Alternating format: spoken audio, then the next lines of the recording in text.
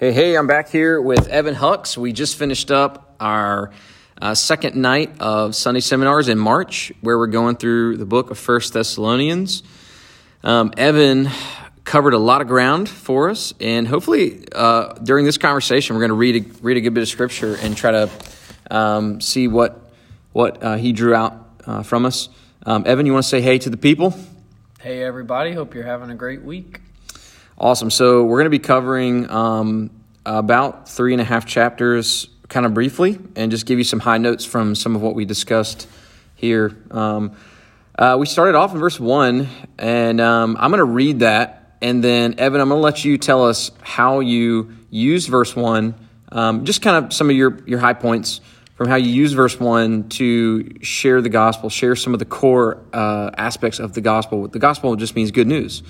And so verse 1 of 1 Thessalonians says, Paul, Silvanus, and Timothy, to the church of the Thessalonians in God the Father and the Lord Jesus Christ, grace to you and peace. So what were some of the high points that you showed us the message of the gospel from verse 1?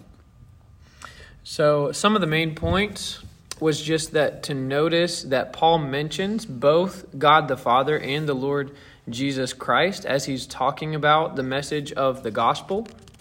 And that kind of shows us that Jesus Christ is not the only focus when it comes to salvation, but that God has orchestrated the entire planning of Jesus coming from the beginning, and that you can't have the message of the gospel and all the events that are contained within that message without first having God in the beginning, the creator of all things. There is a prophecy all the way back in Genesis chapter 3 that God was going to send a promised Messiah, a deliverer, to crush the head of Satan forever. And that was all the way back in the beginning. So Jesus might be the method of salvation, but God is the orchestrator. So I just believe you can't understand the complete gospel without having the full picture of who God is. All three persons, Father, Son, Holy Spirit, they are all involved in salvation. Yeah, man, that's awesome. I know, and when I think of the gospel, I just think of God saving sinners through Jesus Christ. But what I love about how you brought up really the entire Trinity. You brought up God the Father, God the Son, and God the Spirit. And I know a lot of times we even forget to remember the Holy Spirit in the gospel because, you think about what Jesus has done for us, the grace and the peace that he offers. How do we experience that? How do we come into contact with what Jesus has done? Well, we only come into contact with what Jesus has done through the Holy Spirit. And you brought that out. And so it's connecting the fact that God himself is the gospel. I think that's actually a title of a book by John Piper, if anybody's interested. I did not come up with that on my own. So that was kind of the heart of the message. This is the content, as we talked mainly about discipleship tonight. And you're saying, hey, the content, everything that ends up sort of unraveling on our journey with knowing and following Jesus flows out of the core of the gospel. And this gospel takes a Trinitarian shape. God the Father, like you said, who made us, Jesus who saves us, and then the Spirit who comes into our heart and revives us and connects us to Jesus. Almost the rest of our time, not quite, but almost the rest of our time, you then framed not the message, but the method of maybe receiving and then giving the gospel under 3 headings. You did not come up with those 3 headings. We see those 3 headings in verses 2 and 3 of chapter 1. So let me just read those, and then we'll kind of take it one by one. It says, we give thanks to God always for all of you, constantly mentioning you in our prayers, remembering before our God and Father your work of faith and labor of love and steadfastness of hope in our Lord Jesus Christ. So you drew out those 3 things, work of faith, labor of love, and steadfastness of hope.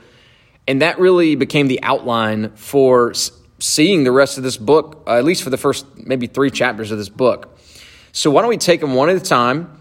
Why don't you read the sections that you saw correlating to each one, and then share a few brief thoughts, a few brief high points from why you saw that. So the first one you said was the work of faith.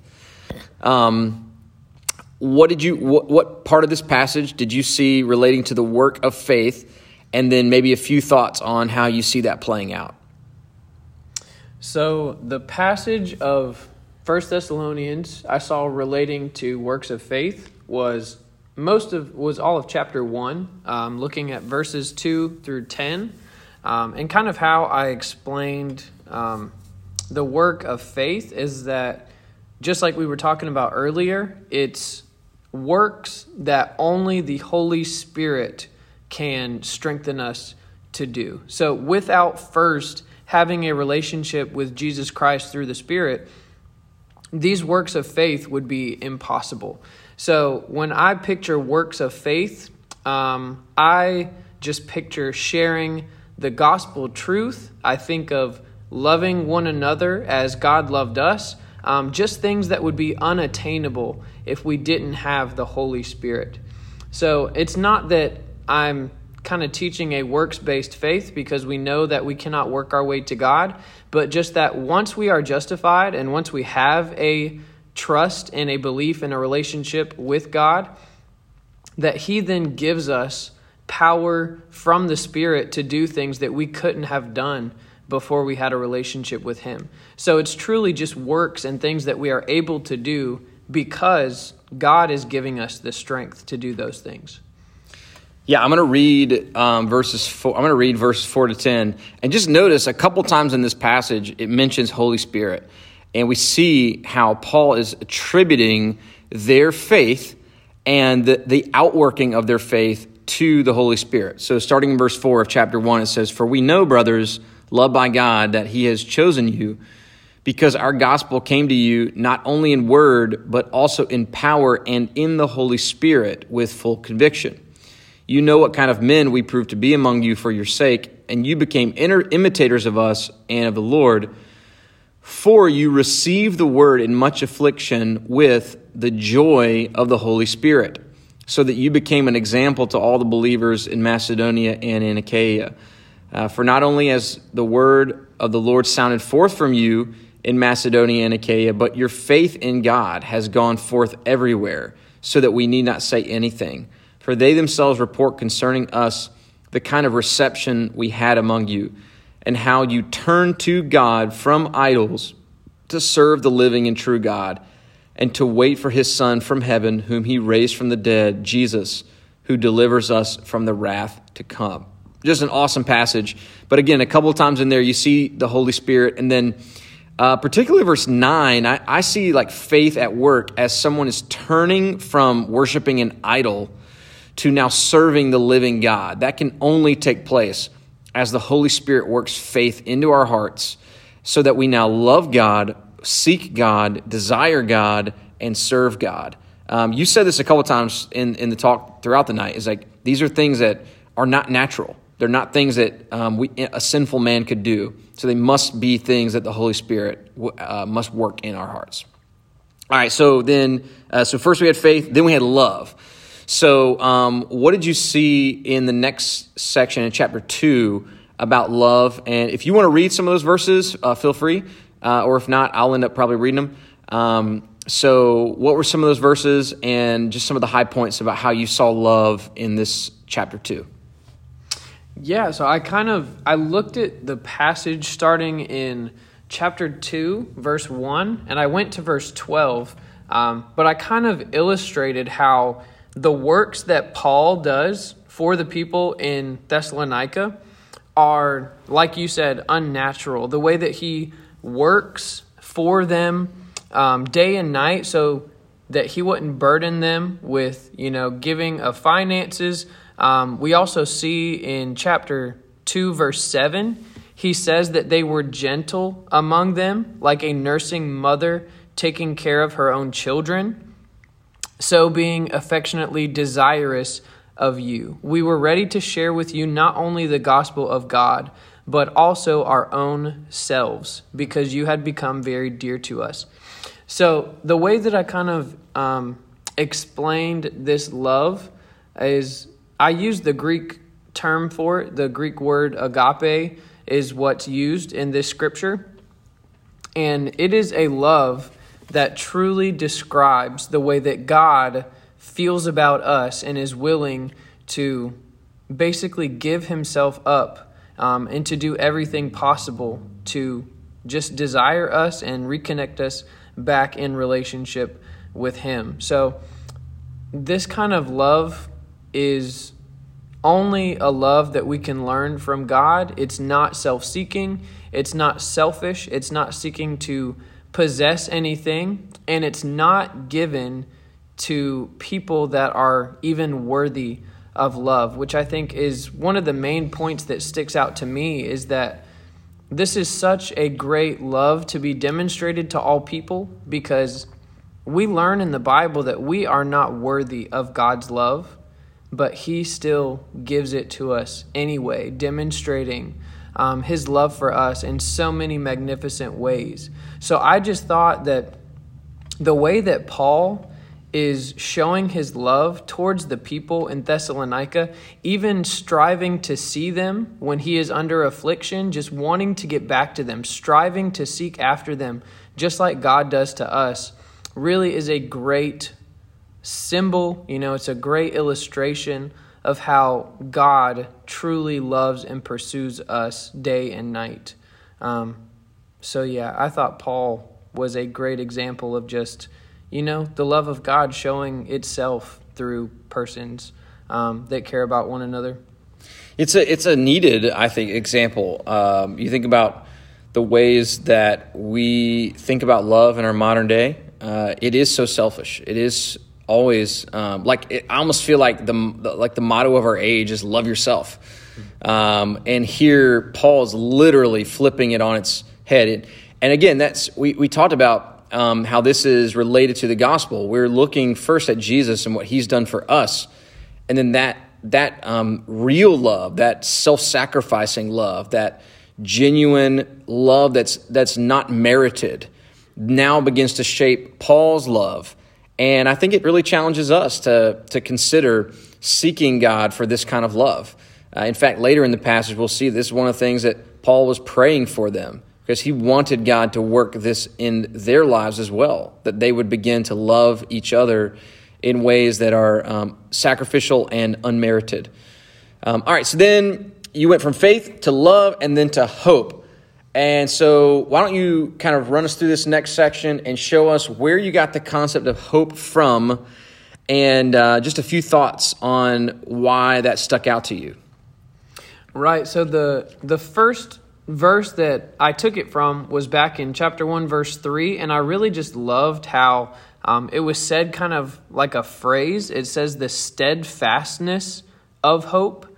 And then from there, I kind of used chapter 2, verses 13 through 20 to kind of illustrate that. The first thing that I kind of related this to was the hope to see others come to know God.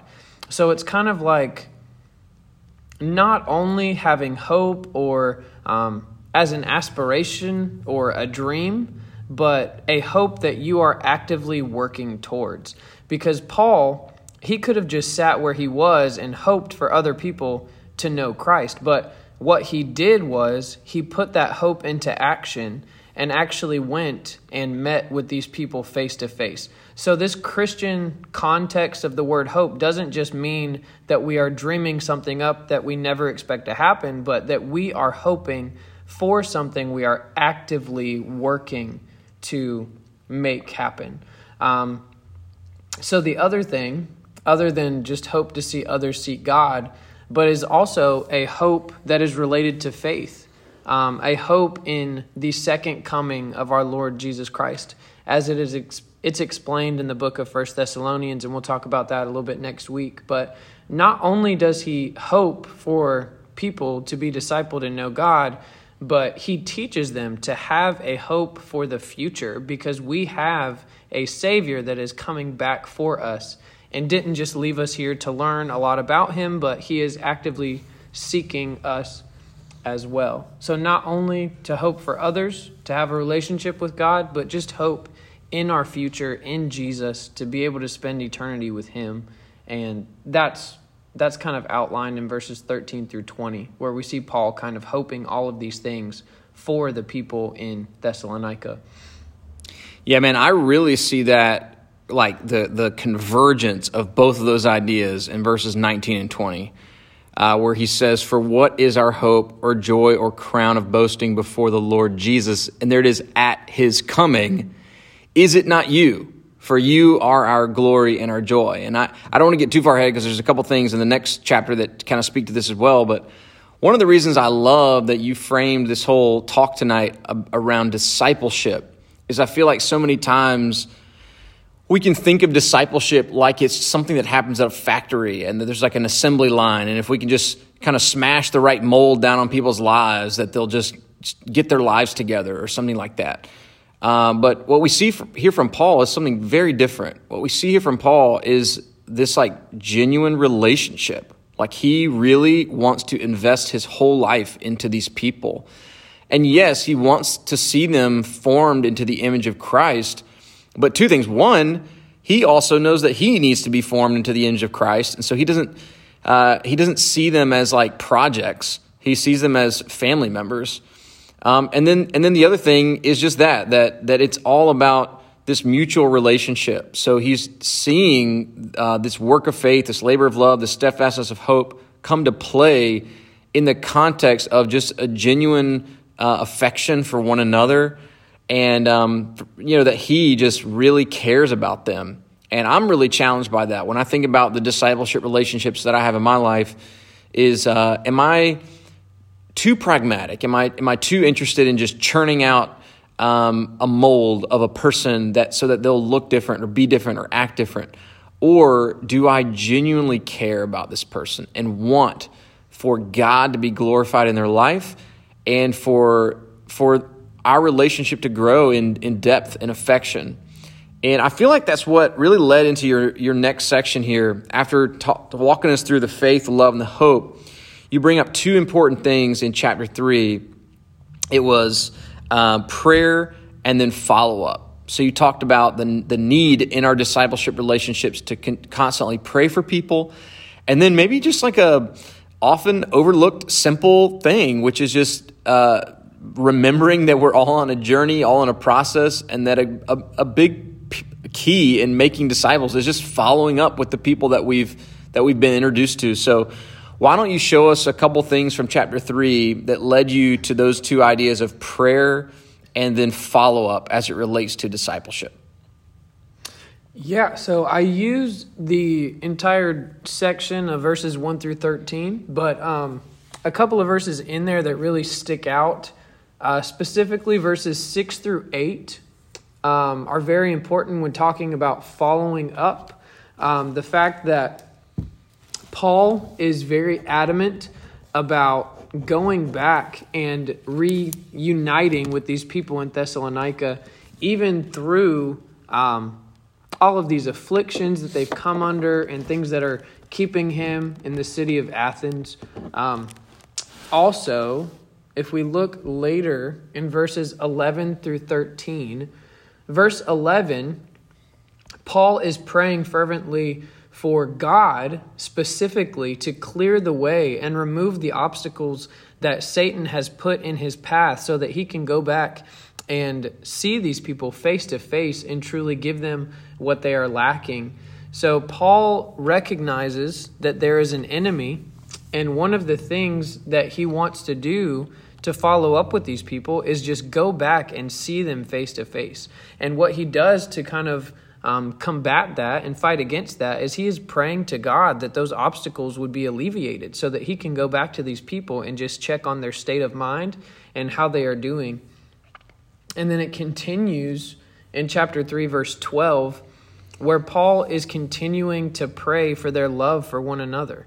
He's praying that their love would grow more and more and that they would see each other like brothers and as friends and as people that are truly working towards the same purpose. Love is a huge theme in 1 Thessalonians. It feels like nothing can be done without the love of Christ here. And then verse 13, it just continues. Paul is saying that we should, do away with our self-centered personality, and that we should truly just strive towards holiness in Christ Jesus, that we should strive towards imitating that image of Christ, like he states earlier in 1 Thessalonians, that they are imitators of Paul, but they are also imitating Jesus Christ and striving towards the holiness that only he provides. So Paul, he really wants to go see the people in Thessalonica again. He feels like he didn't have enough time with them to begin with. There are things that are still lacking in their faith, and that is important to him, to go back and see them and to help them strive towards God. But he's also just relentless in his prayer that God would eliminate obstacles, that he would just enhance their love for one another, and also that they would strive towards holiness, that they would strive towards imitating Jesus Christ. So Paul is taking those next steps and really trying to enforce and reestablish, what he's already taught them, which is a big part of the discipleship process. Mm-hmm. Yeah, man. Verse 8 is a verse that I really love in this chapter. This is chapter 3, verse 8. If you've ever been discipled by someone, or if you've ever discipled someone else, there's a good chance that verse 8 was at work. It says, "For now we live if you are standing fast in the Lord." Man, just to know that there have been people in my life who cared that much about me, that their heart was just wrapped up in my following Jesus, and that they found their really like happiness. I don't want to say that they didn't have their happiness in Christ, but there's an aspect, I guess I could say, of their happiness, their joy, their hope in how I'm doing, in whether or not I'm walking with God or not. And then now that I'm discipling others, I feel the same way. I wish sometimes that my heart was more pure, and there's definitely times when my heart does get out of whack, but I just love that Paul is so interested, so caring, so loving, that he would say that for him, if they are walking with God, if their faith is firm, then he is living. That's life to him, to know that the people he's invested in are holding fast to the Lord. And so I'm not sure that that's really even I don't know how I would say, it's not an aspect of discipleship. It's not a characteristic. It's more just what it feels like to be in that relationship. What it feels like to just really not just care for somebody, but care about them in the Lord, care about their walking with God, care about their holiness. And that's really what leads to chapter 4. You just kind of barely tiptoed us into chapter 4 tonight, where in conclusion. And it's almost like if chapters 2 and 3 are all about Paul and how he is conducting himself and how he feels and how he's praying for the people that he's discipling, it kind of felt like chapter 4 was then, what were they supposed to do? How was the person being discipled supposed to respond? And that's how you took us into the topic of sanctification. You gave a clear definition of sanctification. Why don't you share that? And then maybe we'll read a chunk of this section and just see if there's anything that we want to highlight. So what was your definition of sanctification? Yeah, so my definition for sanctification was the process in which the old ways and the old habits are increasingly done away with and replaced with new ways that fit the service of God. Yeah, so where we actually get the word sanctification in this passage. And so I just want to read it, and then we'll make a few comments, and we'll be out of your way. Chapter 4, verse 1 says, "Finally then, brothers, we ask and urge you in the Lord Jesus, that as you received from us how you ought to walk and to please God, just as you were doing, that you do so more and more. For you know what instructions we gave you through the Lord Jesus.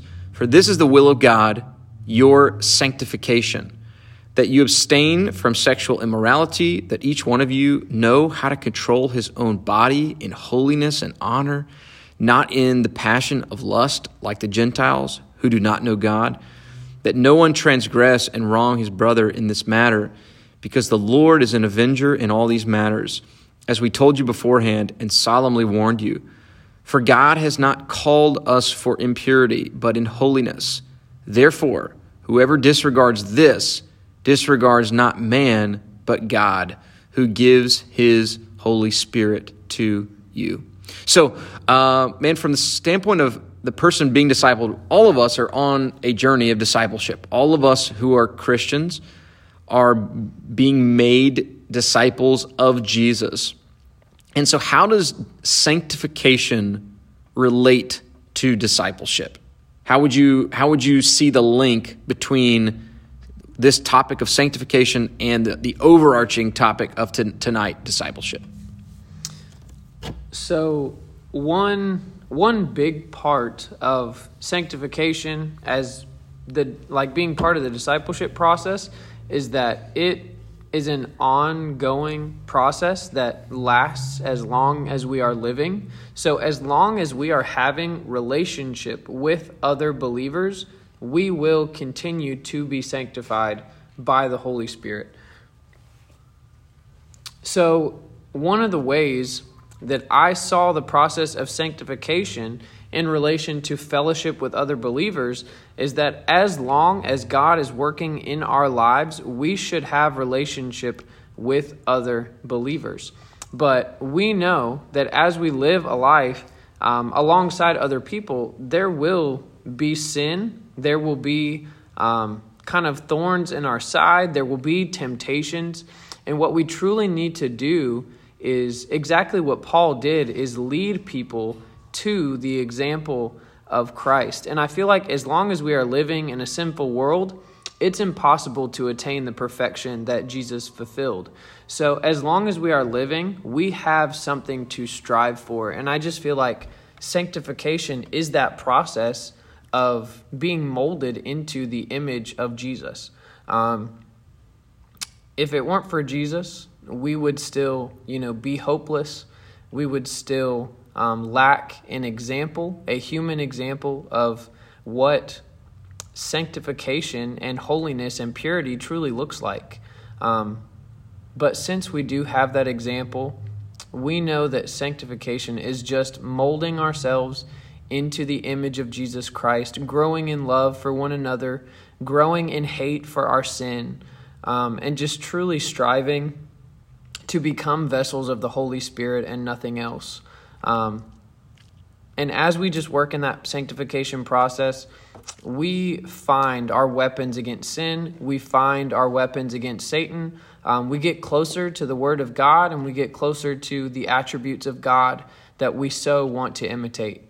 So just as long as we are living and having fellowship with other believers, sanctification will be a part of discipleship, because we need relationship with other people to kind of just keep us accountable and to also teach us new things about the Word. So if you're interested in discipleship, if you want to know what we're talking about here at the church when we talk about discipleship, 1 Thessalonians is a great book, because it both shows us some of the characteristics, the heart, the aspects of what it means to be a disciple maker, but then it also gets into what it means to be a good follower, what it means to be a good receiver of the Word. We saw in Paul this just example of what it looks like to, yes, share the message of the gospel, but also share your life with someone you're discipling. And then I think we saw from the other side, like when you're the person being discipled, what it looks like to walk in faith, to turn from idols, to embrace the Word of God, to pursue sanctification, to grow in love. So all these things, it's a great picture of what it can look like when God uses us in one another's lives. Like you said, none of us are Jesus, but that's what makes this call amazing, is that we get to be empowered by His Spirit to do His work. And we get called up into this awesome mission of making disciples who make disciples, while for the rest of our lives, we'll still be disciples who are growing in our own sanctification and becoming more and more like Jesus. So we're super excited next week. We're going to be talking about the day of the Lord and the second coming of Jesus. And so I'm sure we'll have all the answers. Everything will be correct. We'll get to heaven one day, and everything Evan says will be exactly true, and that'll be awesome. And so again, if you weren't with us, that's totally fine. You can always just jump in if you want to come on a Sunday night. And if not, we'll be coming back to you with another podcast next week with another round of 1 Thessalonians. We love you guys and hope you have a great week. Talk to you later. Bye.